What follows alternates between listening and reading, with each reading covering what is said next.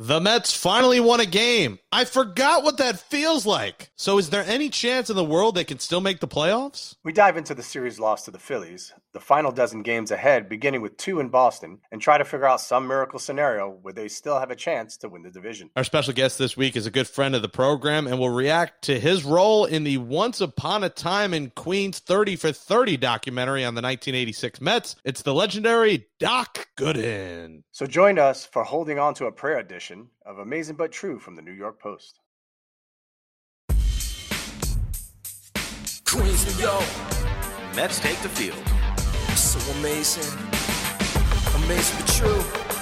Orange and blue. So amazing. Here's the pitch.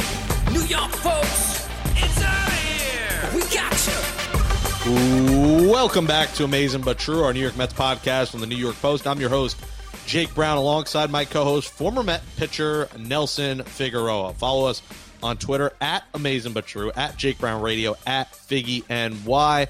Subscribe, rate, review on Apple Podcasts, or get us wherever else you get podcasts, Spotify, Stitcher, Google, Amazon.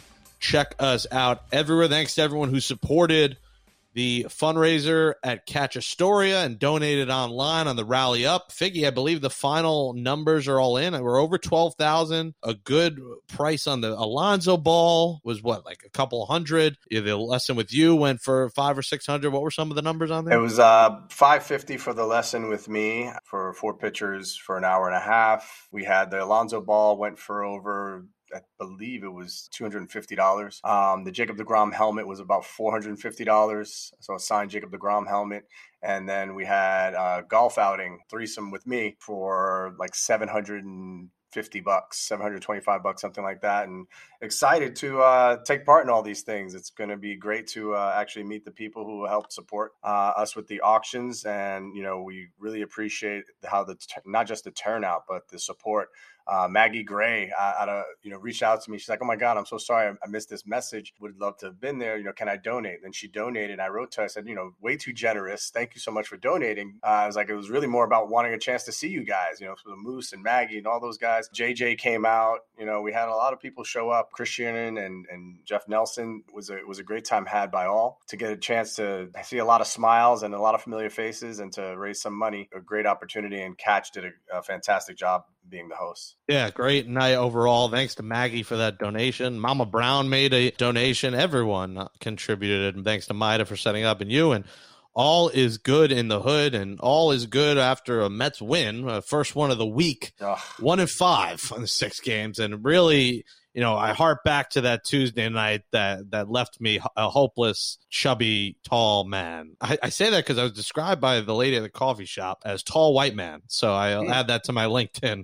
They didn't know my name, so they said, give that to the tall white guy. That's your pronoun? Yeah, that's it. That's all I got going for me, I guess, tall.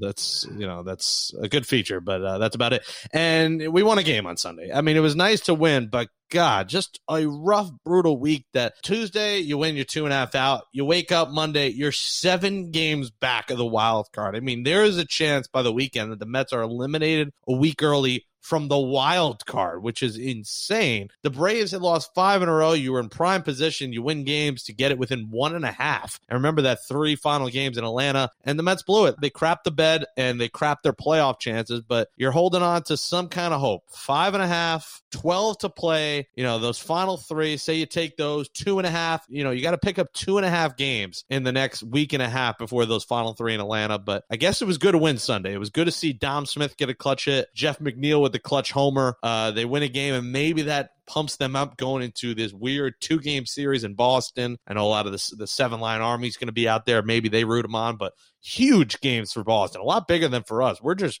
trying to hang in there. The Red Sox are trying to hold on to a wild card spot over the Yankees and the Blue Jays. So 2 big games and just a big stretch here for the Mets. It's really just win, win, win, win, win, win, win. In the words of J Rock, you got to win every single day. Yeah, and now you have to handle your own business. It's not even worth looking up at the scoreboard because every time we looked up at at the scoreboard. And so we had multiple chances throughout the week to pick up games because everybody else was losing. We didn't lose much ground. Could have been worse, losing 5 games in a row when you really needed to continue the tremendous wave of confidence that you had coming out of the Subway Series. Should have swept the Subway Series. And, you had the nice interaction with the Yankees with Lindor and Baez telling them to beat it, go kick rocks, waving them off, and being able to have that moment for Lindor with the 3 home runs. They had the day off at the wrong time, as it always seems to happen. And you run into a buzzsaw in the Cardinals. The Cardinals just ran right through them. They didn't see that coming. And the Cardinals continue to streak as they look to try and get one of those wild cards. Every team is playing as hard as they can to do this, man. And it has been a big shift from when the Mets were in first place and, San Diego was right there and making a push, and all of a sudden they have fallen way down. Well, Figgy, they started the week, the Cardinals, out of the wild card. Now they are 3 games up. What a turn of events the Mets will give you to becoming 3 games up after having a deficit in the wild card. That's exactly it. It was all in your hands, and there's no one else to blame. You had every opportunity and multiple opportunities in every single game to have a chance to win those games. And we saw the Mets just kind of throw some games away against the Cardinals, especially earlier in the week. And then you see the Phillies come into town, and it's kind of the same thing where it's lackluster baseball when it can't be. It should be the most inspired baseball that you're playing because there is still a chance, especially with that many games left to go. You're talking about 15, 16, 17 games left to play. That's where you had to put your best effort forward. Now your back's against the wall, right? You got nothing to lose. So you hope that something kicks in. And if they are able to put in a nice streak and you go into Atlanta with 3 games to play and you have a shot, I still consider it a successful season, but man, what a season it could have been if they just hit a lick. You didn't have a Jacob deGrom have that injury, and so Syndergaard was able to come back. The What If series on Marvel is pretty cool, but the What If in Queens documentary that could be made about this team might be even cooler. Yeah, and we'll talk about the 86 Mets doc, the Once Upon a Time in Queens with Doc Gooden, who's going to join us. Lots of documentaries, and Dr. Gooden will be joining us later in the show, friend of the program. It's hard to watch the scoreboard now because the Mets just aren't winning enough games to do so. If you were to be the scoreboard watcher this week, it's not going to be good because the Braves get 4 against the lowly Diamondbacks. Listen, the Diamondbacks played spoiler a little bit against the Phillies last month. We're going to need them to split, maybe take at least 1 this week. The Mets got to shock the world, beat the Red Sox, and beat the Brewers. The Mets this week have to probably go 4-1 and then sweep the Marlins. Let's say you're 8-1. In the next 9 before those final 3. Maybe you're within 3 and you could hope for a sweep in Atlanta. If they're within 3 in Atlanta, I guess I might have to look at Spirit Airlines prices. I never thought I'd have to ride Spirit or Frontier because I'd be the guy holding the video screaming World Star, the fights that are going to happen if I were to do so.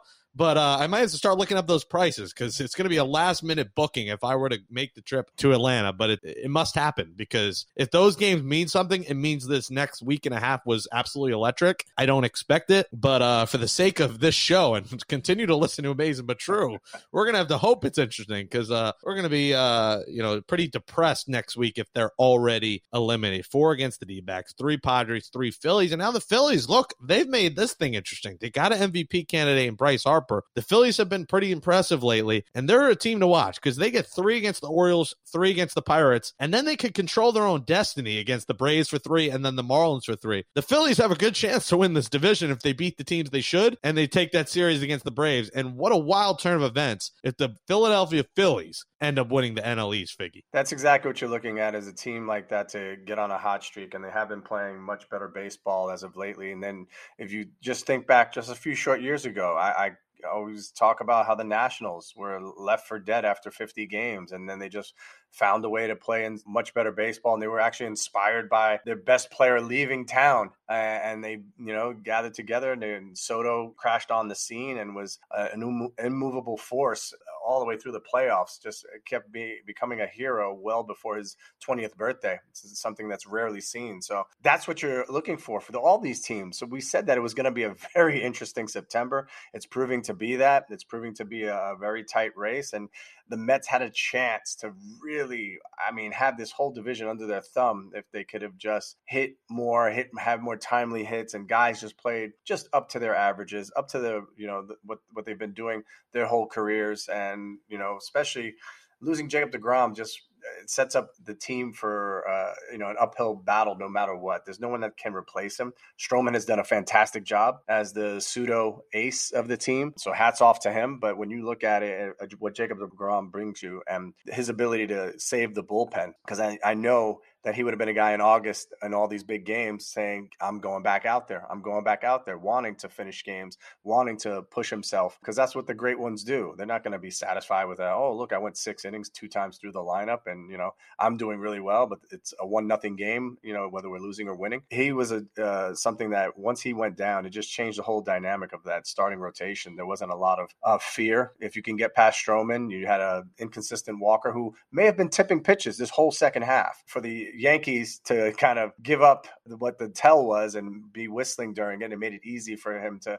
realize what he was doing and fix it. And he's been much better after that. That's what you're looking for. This division is going to be exciting. It's going to go down to the last day and maybe go down to an extra day. So hopefully the Mets are still in it. I'm going to be watching every single game. Yeah. And, the Phillies are in good shape here. And again, you talk about pitchers, DeGrom could be here, but he's probably only going to 5 to 6 innings because every game is scripted. And I know I tweeted something about how frustrating it was watching the other night and saying the blew lead. I'm aware they didn't blow the lead, but extra runs were given up by the bullpen when they probably shouldn't have been in. I mean, it happened both Friday when finally someone called out Luis Rojas. Taijuan Walker went 5 innings, 89 pitches, and he said, I was fine to go 6. He was pulled. What happens? Lugo gives up a run. And then why is Brad Hand, who was a guy who should be in mop-up duty, continue to be in high-leverage positions?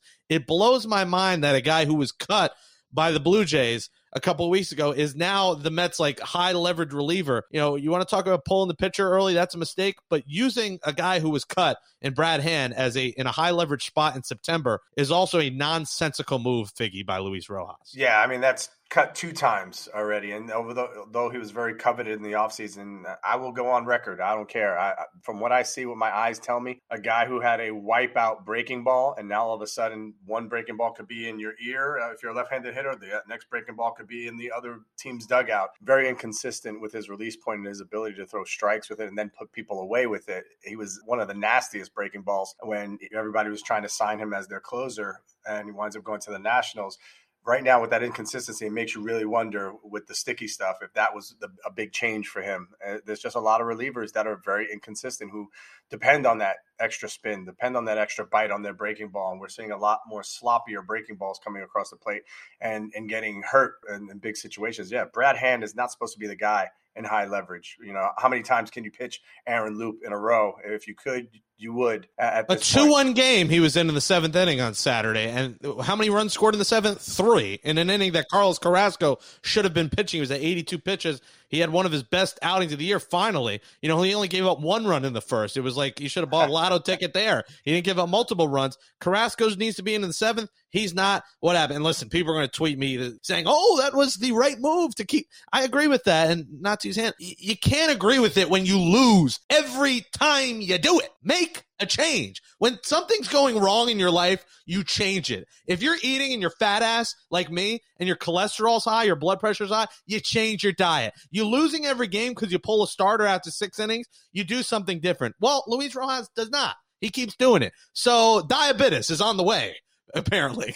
Change your life, change your approach, change your ideas, change your philosophy, because it ain't working. If it's broke, fix it. If it ain't broke, don't fix it. It's broke. It's broker than I don't know who it's broke. It's broker than whoever got robbed off Bernie Madoff. I don't know. It's the cliche machine that's broken. No, honestly, when you look at Rojas and having to learn and should have learned by now, my biggest frustration comes in where he's saying, at this point in the season is when you want to protect arms.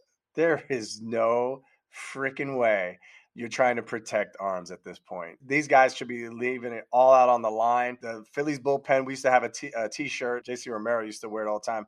Just said, throw till you blow. Literally, you're going to give up your arm for this team. You're going to give them everything you got. Every time you're called upon, you want to be out there. You want to be able to contribute to a winning season. And we're not even asking for that, Figgy. We're asking for 7 innings. We're not asking for a complete game. Just give me 7, give me Loop, and then give me Diaz, and I'm fine. It's also give me Loop. He throws a 5-pitch inning. Can I have have a little bit more loop for today. Or we've seen that how many times now where they're like, oh, we didn't want to put him back out there, just concerns over him bouncing back. Bouncing back, it is September. You're in a pennant race. He's mowing through 3 major league hitters in 10 pitches or less. You put his ass back out there. You let a sleeping dog lie. You don't bring in another guy, a guy who's going to have more pressure on him because this guy just threw 7 pitches. He had less time to warm up and prepare and get ready for the inning when he comes in. And then all of a sudden you have Edwin Diaz, who's firing rockets all over the place, crossing up his catcher with a 99-mile-an-hour fastball and, giving a team a chance when they should have no chance at all.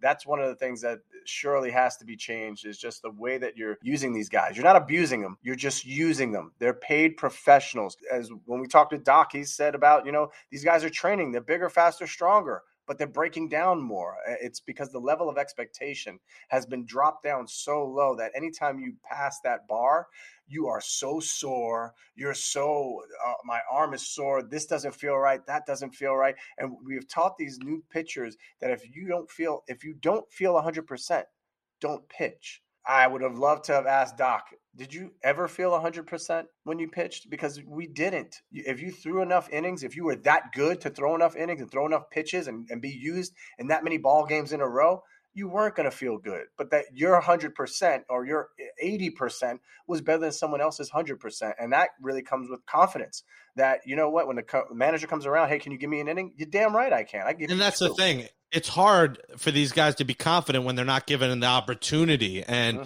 you go by what your manager goes, and your manager essentially has quit on the team. And if the manager is going to quit on the team, the players are going to follow suit. And that doesn't fly in New York. You could go by the numbers as much as you want. This is a mental game. You fail. We always talk about this. You fail 7.5 times out of 10, really, this year for a lot of hitters. You fail so much more than you have success. And for you to not get any confidence, any vote of confidence from your manager to say, hey, here, Carlos, I'm going to give you the 7th. Here, Taijuan, I'm going to give you the 6th, not even the 7th. When you never get that you're instilled in your brain, all right, I'm not great. I can't go 7, 8 innings when you really could. But you're just not given that chance. So this is a mental game. And when you're not having a manager fire you up before a game, I know some people think that's overrated with guys flipping tables and manager flipping tables. I don't. You didn't have it a ton, but you had guys get you guys fired up before a game, right? You had managers. It's a mental thing. You had managers say, hey, this is a pennant race. Well, yeah, you didn't make the playoffs. You had teams come close. And you had managers say, hey, I'm going to give you a kick in the ass and give you a motivational speech here. I'm going to hold you accountable here. I'm going to hold me accountable for this decision. Zero, absolutely zero accountability on this Mets team. Well, I mean, you look at the managers through the years and with the 30 for 30 documentary, Davey Johnson, you see how ahead of his time he was with some of the analytics. He had a computer that ran some simulations of, how the game could play out if he did X, Y, and Z. And that was a game to him. That's like playing a video game. That's like playing a video game and preparing yourself for the actual game. So you say, hey, I see these scenarios happening before they actually happen. That's about being prepared. That's one thing. What Davey Johnson did was he instilled confidence in these guys that they didn't care where they were playing, at what point in the game they were playing, where they were at in the lineup. He had a pretty steady lineup. They might have mixed it around depending on lefty-righty matchups at most. What you also had was a manager who their very first team meeting said in '86, we're going to dominate this division. Not we're going to win, not we're going to compete. That's normally what you hear from teams. And it's, it's like a PC meeting now. You can't say bad words. You can't curse. You can't say anything. Okay, we're going to go out and compete. No, I don't want you to compete. I want you to go out there and every time feel like you have not just a chance to win, but you're not going to find a way to lose. They're going to have to find a way to beat you because you're not losing the ball game. That's what that '86 swagger was about. And the Mets at times, when they hit, they have that. But when they don't have the bats to back it up, and you're looking at a Mets starter gives up 2 or 3 runs early in the game, and it feels like it's 30-0 by the 5th inning. It's been like that all year long, and a good manager finds a way to kind of nip that in the bud or nip that feeling, from permeating throughout your team. It happens to 1 or 2 guys. Like Jacob deGrom didn't get a lot of run support ever, but you always felt like you had a chance to win a ball game because he was on the mound. That's a total different animal. So when you have these other guys that are trying to compete on the mound for you, you've got to push them a little bit. You've got to give them the opportunity to have some success in situations because they'll never grow otherwise. You're really causing them to stagnate the growth process because they'll never have the experience of pitching 3 times through the lineup if you never let them do it. You could give me the 3 times to the lineup stats as much as you want. There's not a big enough sample size to tell me that that's why this pitcher is not in the game. They're just not. I love to see, hopefully next year now, more opportunities. We got to hold ourselves accountable for never having Sarah McCrory wear the nail polish for losing her bet. I mean, came to the live event, you were running the board, and you failed to bring the nail polish. So I think right now, on Amazing But True, you got to hold yourself accountable for a poor job on your bet. Yeah, well, you didn't tell me to bring it. I totally forgot. But now I have these stupid Mets fingernail things. So what am I going to do with them? All right, well, Figgy, maybe the last home game of the year, you'll have to go and have Sarah do this or something. There's only 4 games left. One's a doubleheader, and it's the Marlins. So there's going to be 4 people in the building. So no one is going to really see it. But Sarah, we got to hold you accountable for wearing those. And we might have to get you a Mets jersey. You have a favorite player, Pete Alonso and Lindor? I'm good. I'm good. That's what's going to say on the my back nails of are jersey. my nails are blue right now. Does that count? No, it doesn't count. One of the hands has to be orange. The other, there's got to be Mets decals. You got to be orange and blued out. So we got to make that happen. You know, one cute moment from the weekend was Javi Baez. Shout out to my guy, Chris Simon, photographer. Got a great photo of him and his kid watching the fireworks. Unfortunately, came after a loss, but you have to remember, these guys are human. You know, that was a nice human moment to see him and his kid watching fireworks, just an adorable thing. Carry those fireworks into these final 12 games. 73 and 77 begins in Boston Tuesday and Wednesday. Well, if you've seen Once Upon a Time in Queens, you'll enjoy our next segment, and you'll enjoy it anyway if you're a Mets fan. And by the way, we might see Noah Syndergaard pitching a game this weekend in Milwaukee. So that's another thing to watch for. Won't throw curveballs, maybe fastball changeups. Unless they have him rehab, but we might see him make 1 or 2 appearances before this season's over. And at this point, we'll see. Maybe we get one Jacob deGrom outing. Seems like the Mets are trying to sell a couple extra tickets for that series against the Marlins if it doesn't mean anything. But joining us next is a guy who means everything to the Mets. It's 1986 World Series champion Dwight, a.k.a. Doc Gooden, right here on Amazing But True. Joining us now on Amazing But True is a friend of the program. Figgy, he's made like 4 appearances. I think he's in the record holder for appearances on Amazing But True, and why not? He's a 4-time All-Star, a 1986 Mets World Series champion, a Cy Young winner, Rookie of the Year winner, 2-time strikeout leader, Mets Hall of Famer, 194 career wins, Silver Slugger Award winner, Triple Crown winner, MLB wins leader, MLB ERA leader, and he had a decade with the Mets, 2,293 strikeouts. Doc Gooden, the doctor, is on the line with us now here on Amazing But True, and that might be the fastest I've ever read an intro in the history of my podcast career. You can follow him on Instagram at Doc Gooden, at DocGooden16 on Twitter. And Doc, a part of Once Upon a Time in Queens. All 4 parts are out, the 30 for 30 on ESPN. Figgy, me and you are halfway through, and we were tallying the Lenny Dykstra curse count, Doc. They left every F-bomb in there, and so far, so good. What was your initial reactions to seeing yourself on there?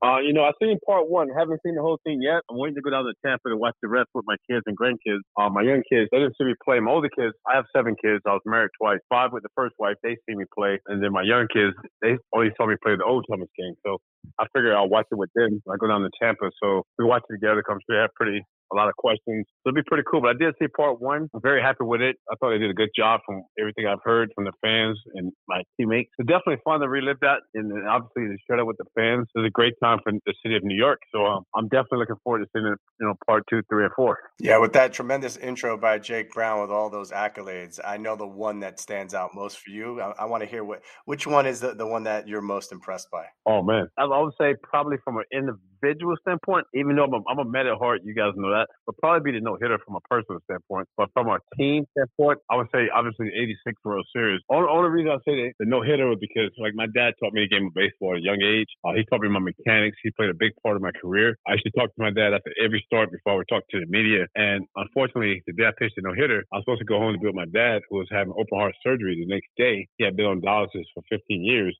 I decided I would pitch instead of go home to be with him. I pitched, but it turned out to be a no-hitter. The next day I took a ball from the game home, gave it to him at the hospital. At that time, he was on life support. He ended up, passing away. But the last game he saw me pitch was the no-hitter. So that's what makes the no-hitter the number one that stands out for me. Oh, wow. I had no idea about that. Here I was ready to give you some ribbon because I figured it'd be the Silver Slugger that you would start out with. Oh, yeah. Silver Slugger, oh, definitely. Pitchers love to hit, man. No doubt about it. Let me tell you something, Jake. It's a very weird feeling when you get a text message from Doc Gooden at 8 o'clock in the morning of a video of him hitting a home run on these random days, and they do like they do these memories.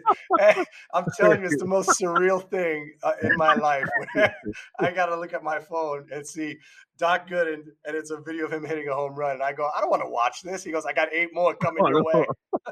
Oh, yeah. I love the hit, man. And I actually wanted to be a hitter, but obviously pitcher was my ticket. But it's funny, too, because true story, every time I took it in bat, I felt like I played in my head, like, okay, I'm up now. I am a hitter. I'm not a pitcher right now when I'm batting. I'm a hitter. I just play game in my head. Or if I was pitching sometime and struggling a bit, I'll say, man, if I can get through these next 2 innings, I get to hit again. So I used to play all those mind games with myself, man. And it was a lot of fun. So I ended up with 8 home runs. Not that I was keeping count, but I did have 8.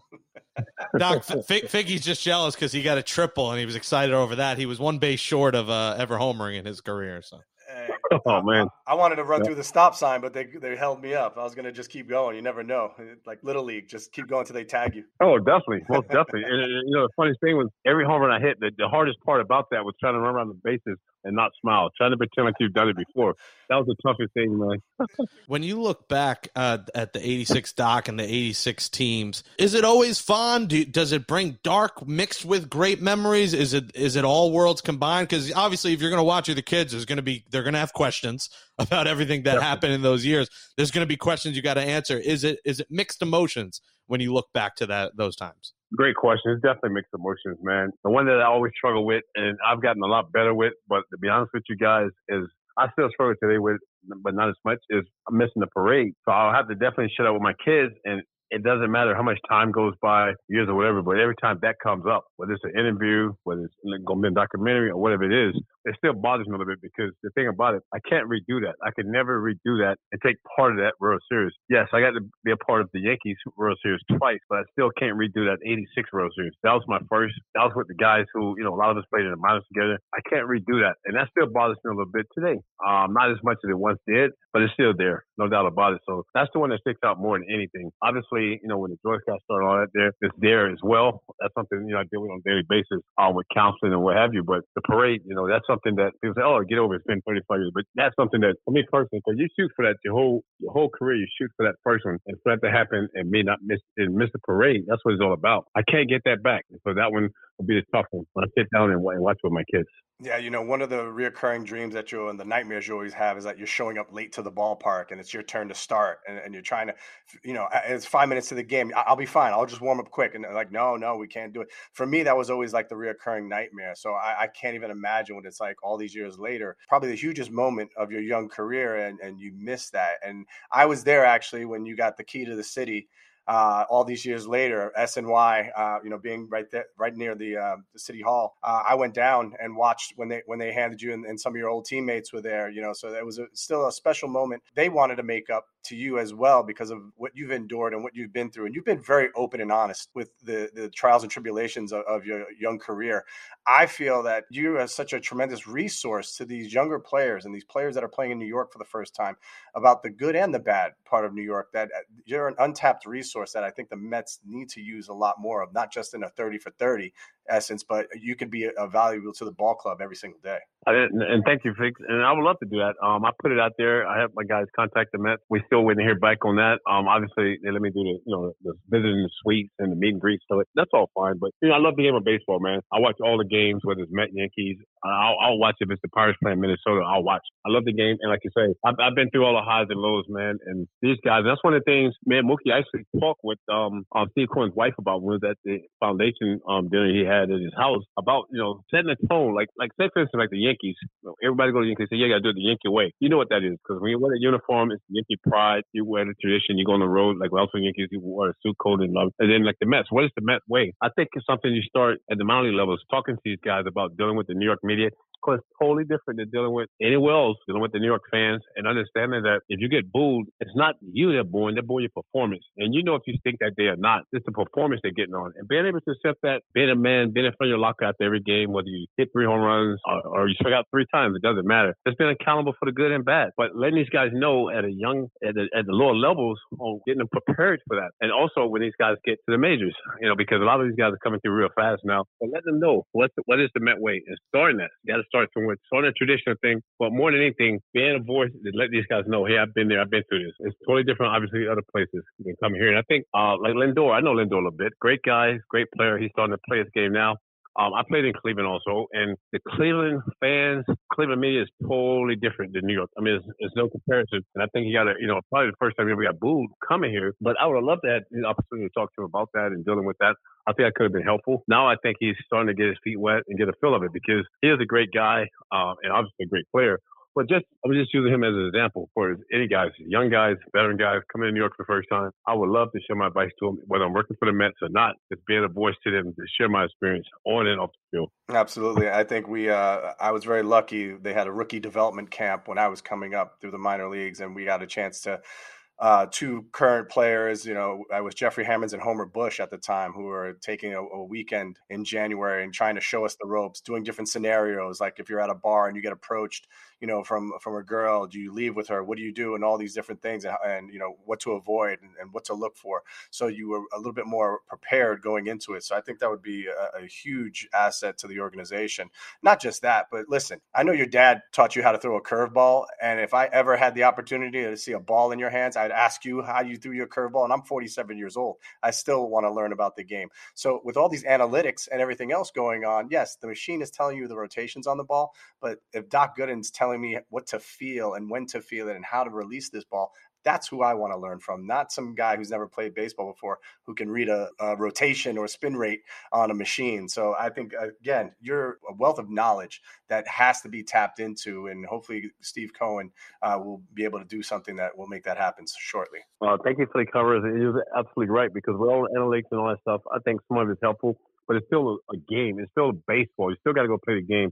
You still got to learn, like you said, the rotations, the mechanics, and all that. Because these guys, they're bigger and stronger, and nothing against nobody. The bigger and stronger, they're still breaking down. They're still sending out injuries. And why is that happening? Nobody's teaching these guys the proper mechanics. It don't matter how hard you throw. The mechanics not right.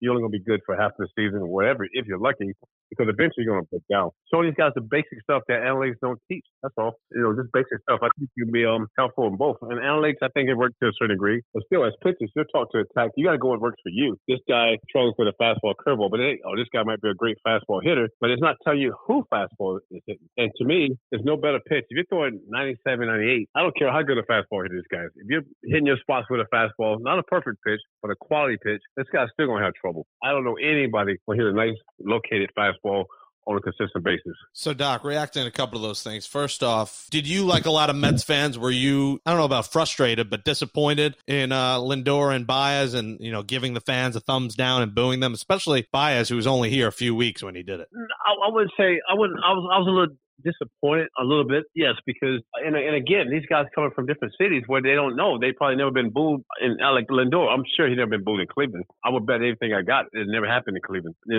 just solid Jake all the time, but these guys, it's more like just a meeting where they're just meeting there and they get booed. And in Chicago, I'm sure Baez was one of the beloved guys. It probably never happened, and so they come here, they get booed, and they probably take it personally and start doing that. That's something you can't do. Nelly mentioned earlier, these guys don't know any better. Nobody's there to tell them the right way.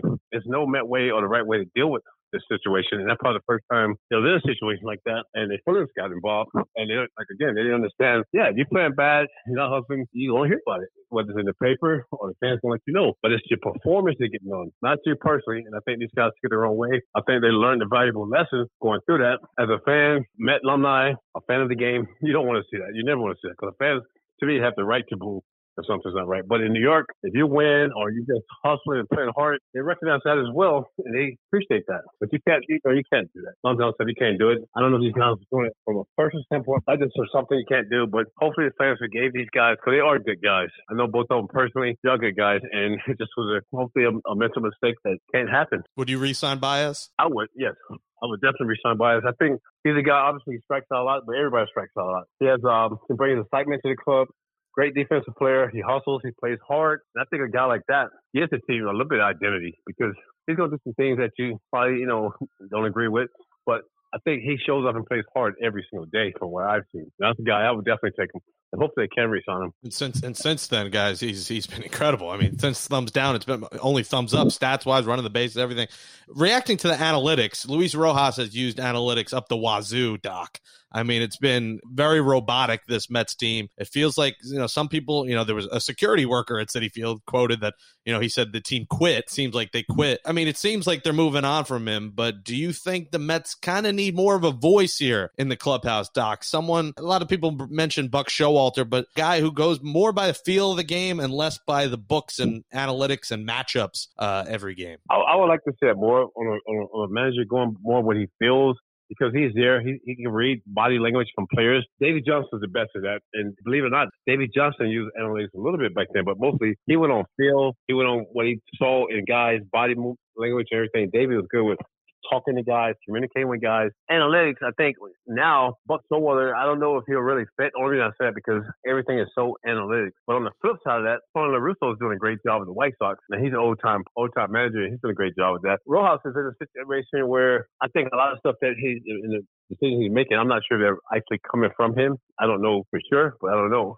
One of the things I do notice as a fan and watching the game baseball, and I do know from playing with some veteran guys, they changed the lineup a lot. The batting orders changed a lot. I'm pretty sure these guys like to know when they come to the ballpark, they know what they're hitting. Put them in a situation and let them stay there. If a guy gets hot, if he's batting seventh, he gets real hot, don't put him second or third. Let him stay there. I think guys get comfortable hitting in certain spots. And, baseball is a mental game. A lot of it's mental. Leaving there. So that's one of the things. I mean, I'm not a manager, never been a manager, but I do know from talking to players, I've been around players, guys, keep the lineup the same as much as you possibly can. But saying the lineup is a different lineup almost every day. But Doc, I think what frustrates me and makes me pull my non-existent hair out of my bald head is that he pulling guys with 85 pitches through 6 innings. He hasn't changed that. It's always every night this guy's coming out of the sixth. That decision was like made before the game. It seems like, and you're a guy who 86 pitches you would laugh at, Doc. You're throwing 110, 120, and I know those days are over. But Taijuan Walker called him out over the weekend and said I was fine to pitch another inning. Don't you think it's a moot point because he'll probably be gone in 2 weeks? But don't you think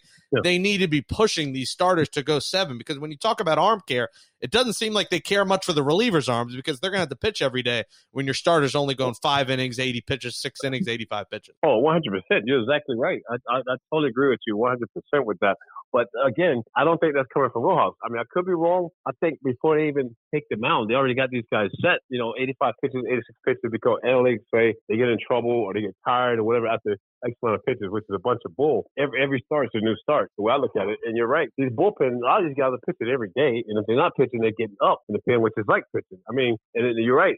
Towards like now, September, these guys are tired. They got to be tired. It's on almost every day, the bullpen. And the starters, when they finally have a good game or a great game and go 7, they're not used to it. And yeah, they'll get tired. So they're not building these guys up to do that. And I don't really blame the pitchers, like you said. It's already premeditated, I think, before the game. Oh, how many pitches they're going to let this guy go? They're not going to let this guy face the lineup, for the third time. It's already premeditated in my mind. So I don't know if I blame Rojas for that. I just think it's pretty much out of his hands. It's been difficult to kind of watch the transition in baseball the way it's happening that way. But one thing that never changes is that it's a band of brothers who have each other's backs. And when you talk about Baez and signing Baez back, I think he brings the Mets a little bit more of that swagger of the 86 team. That team was willing to fight anyone at any time, and they didn't even care why. That's one of the funniest things I've been watching the series, and you hear every single time there's a fight, they're like, we don't even know why it started. Bill Robinson went and got into a fight. The first base coach took somebody out. So that's the kind of thing that you want on a team, that you guys are fighting together, and you want to see that kind of passion. We saw that in the Subway Series where they were calling out the Yankees for cheating. And so I think that's something that's surely missed with this team, is that kind of fire, that kind of passion for playing the game, that kind of pride. And so you talk about Yankee pride. Baez, the way that they go about their business and they have that swagger and they play hard. There's nobody that can say that he doesn't play hard. He's putting up numbers like Cespedes did when he got traded over here, and yet he's doing even more on the base pass and with the defense at another level. So he is. But they also need that fire from a manager. You need to get some of that. You can't all come from the players. Some of it's got to come from a manager too. I think I agree with both of you guys, and Nelly, you're right. I think Baez brings so much to the table than just what he's doing on the field, in the clubhouse, in the fire. So this guy plays hard, and like I say, he don't care who the team is or who the pitcher is. He's going to do his thing. And like you mentioned, I remember I was pitching with you. It's a true story. These guys will tell you. I remember Kevin Mitchell and Strawberry came to the game, and they told me I was pitching that day. I was going to say, Doc, hit somebody. Let's have a fight today.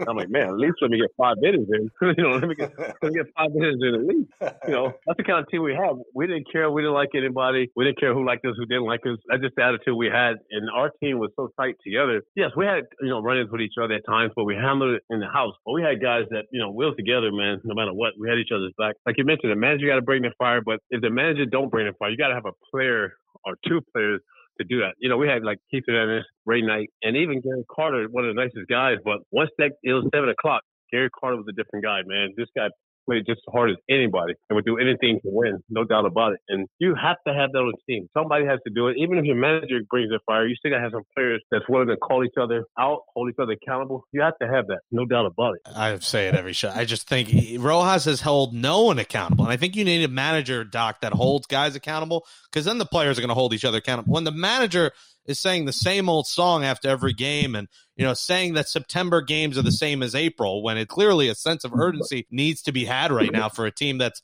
falling out of the playoff race, it's hard to back that. And I don't know who the voice is. I know Bob Melvin is a guy that's come up if he were to leave Oakland.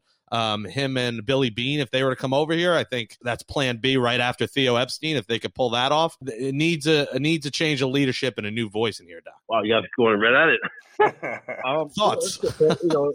It's funny because I think as a manager, you can't want to be the players' friends. You can't be friends with the players. You got to do your job, and the players, that's where you get the respect from. You guys probably see it more than I do. I don't really know, but do they need a new voice? I'm not sure because, again, a lot of this stuff is already premeditated for us. When the guy comes out, what's the lineup, when the guy has the day off, all this stuff's already there. So I can't put all of it on Rojas. Some of it, yes, but I can't put all of it on him because a lot of it now, to me, it seems like, before games, I guess they meet in analytics. They play this guy got numbers against this guy. I mean, all these different things goes into place. But at the same time, like you say, the press conference and so on, you can't be saying the same old tone because I'm sure players are watching. They're watching your reaction to different things, and they're feeding off of you. I know a lot of our stuff, we played off of David Johnson. David Johnson was a real fiery guy, no nonsense guy. He was what we call a player's manager. He'd go out to eat with us, play cards with us on the plane, but he still had his set of rules. As long as you didn't cross that line, everything was fine. But David was going to fight for us, whether it was right or wrong. He was going to fight for us on the field. Maybe behind closed doors, he might come up to us and say, hey, you should have did this or don't do that again or whatever. But on the field, he was on our side. You got to have somebody to lead the ship, no doubt about it. Whoever comes in, or they say Rojas or whatever, somebody has to lead the ship and be no nonsense guy and hold these guys accountable. And I'm sure they respect you more that way. I feel like I go to dinner with Luis Rojas. He's counting the calories on the meal, and he's comparing it analytics of the calories to the appetizers, to the desserts, and to the main course. I hate to listen. I respect the hell out of the guy for getting to this point. He worked his way through the minor leagues. The players loved him. He earned the job, but I think he might have been in over his head here. Last season, he had the weird 60-game year. You kind of throw that out the window. But this year, we're kind of seeing a lot of moves hurt this team. And listen, the hitting has also sucked. They are just getting no clutch hit stock. That's obvious. I shouldn't even say that, but it's just been awful seeing this team underachieve like they have. It is really frustrating to watch. Yeah, you're right. I've never seen nothing like that because these guys on paper, man, they have too much talent. Again, it's on paper. They have way too much talent with the lineup to do what they do, especially with the numbers with men in scoring position. It's been somewhat embarrassing because man on second and third, I don't know how many times I've seen that with less than 2 outs, so you can't get the guy in and get the guy over. I think part of that, once again, I hate to say it, but it starts by for his minor leagues and how they're preparing these guys because now everybody's trying to hit the home run, lunch hanger. Then you get the guys in a situation where you try to cut down your swing or whatever, and you hadn't been working on it. It's hard to do. All this stuff starts at the minor league levels.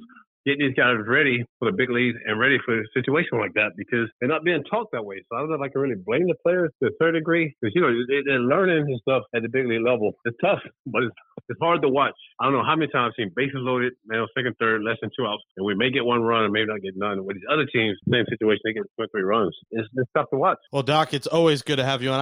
I host the Jets show too with Brian Castell, and we were talking about you and how you guys wrote letters he wrote letters to you back and forth when you were in jail, I think 15 years ago or something like that. He had kind things to say about you. Yeah, he's a good man. I like Brian, and tell him I say hello. Hope all is well. Yeah, of course. And Doc Gooden, you can follow on Instagram at Doc Gooden, Doc Gooden 16 on Twitter.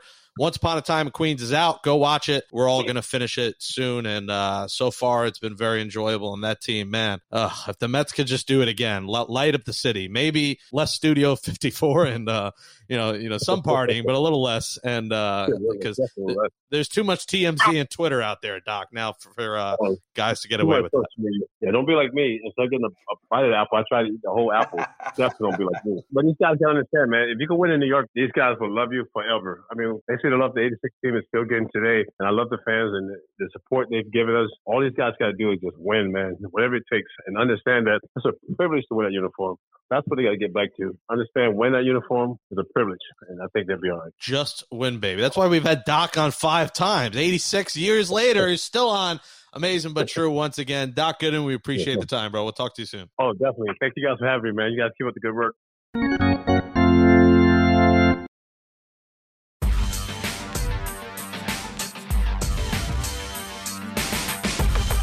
That's a sayonara to episode 88, the Tom Goodwin edition of Amazing But True, our Mets podcast from the New York Post. Thanks to you, Jake and Sarah McCrory, for producing the show.